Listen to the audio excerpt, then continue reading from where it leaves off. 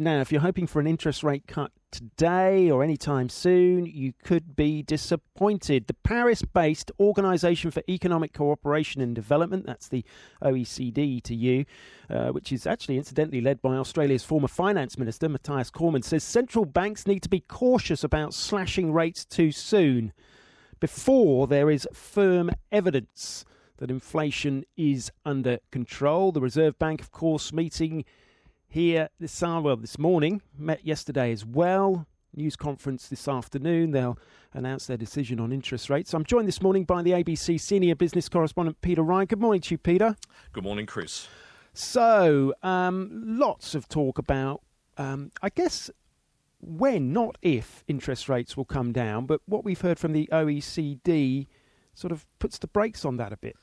Well, Chris, good morning. Yeah, as you mentioned, there are quite a few ifs still out there about interest rate cuts, and we've had this reality check all about managing expectations about rate cuts. The OECD, the Organisation for Economic Development and Cooperation, based there in Paris, they've released an updated World Economic Outlook, and there's actually a fair bit of optimism that global inflation is continuing to head south, and also that Australian inflation will continue to fall down from the current 4.1% annual reading to 3.75% by the middle of this year, then to 2.75% by mid-2025. So this is right where the Reserve Bank wants it over time, sitting in the middle of that 2 to 3% target band.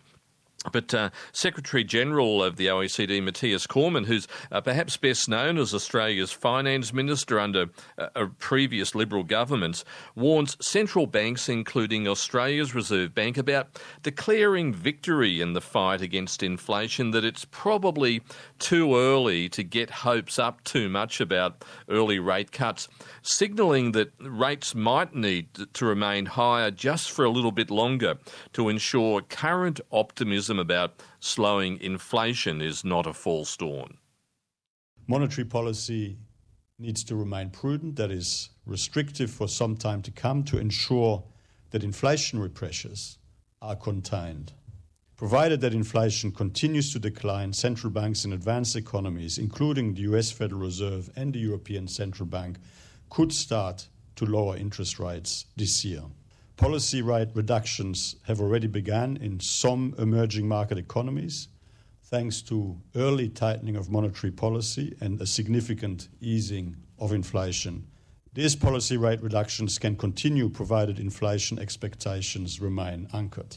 OK, well, that's a bit disappointing for some of us listening, I'm sure. The Reserve Bank Governor, Michelle Bullock, will hold a press conference this afternoon after the rates decision. Peter Ryan with us. I mean, what can we expect from that, do you think?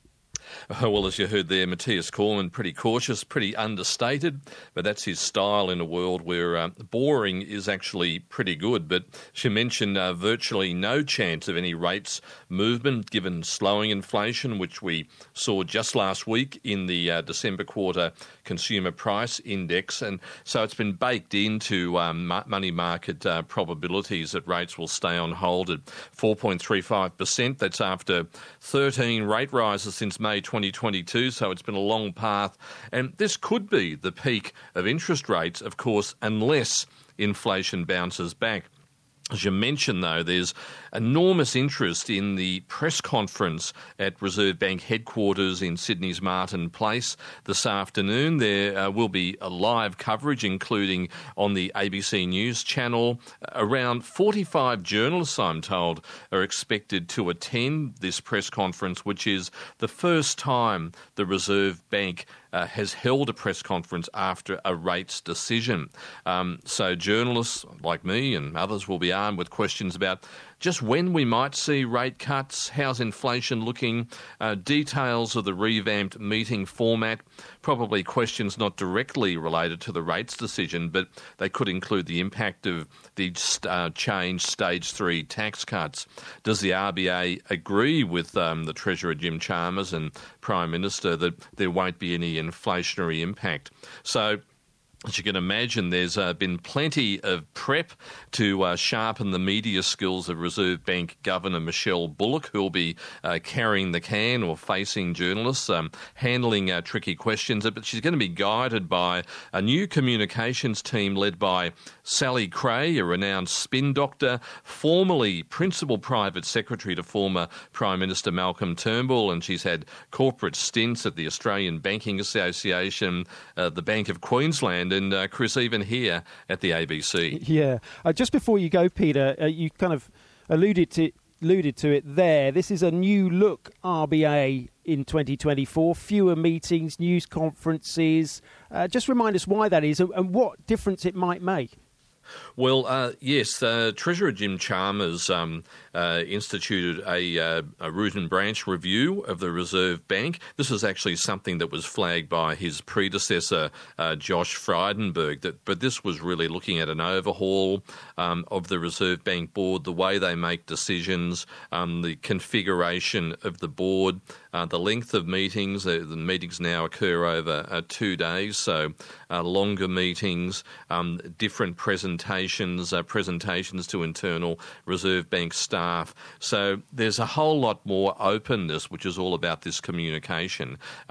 Previously, the Reserve Bank has been criticised for not communicating enough because other central banks around the world, such as the US Federal Reserve, the Bank of Canada, the Bank of England, the Reserve Bank of New Zealand, have always, or in recent years anyway, held a press conference after rate decisions. But of course, one of the things that the previous Reserve Bank Governor Philip Lowe had said that you might end up having too much communication, and after we have the initial excitement of these press conferences, that the questions might run out. But I would say that it won't just be economics or finance journalists attending for some time. It'll be a range of journalists, TV reporters, radio reporters, newspaper reporters, given the appetite for information from regular people with big mortgages about when their mortgage repayments might start getting a little bit smaller. You said it. All right, Peter, thanks very much indeed. Okay, Chris. Peter Ryan, our senior business correspondent, Michelle Bullock. I think that news conference is at 2:30 Eastern Daylight Time. We'll certainly bring it to you here on ABC News Radio.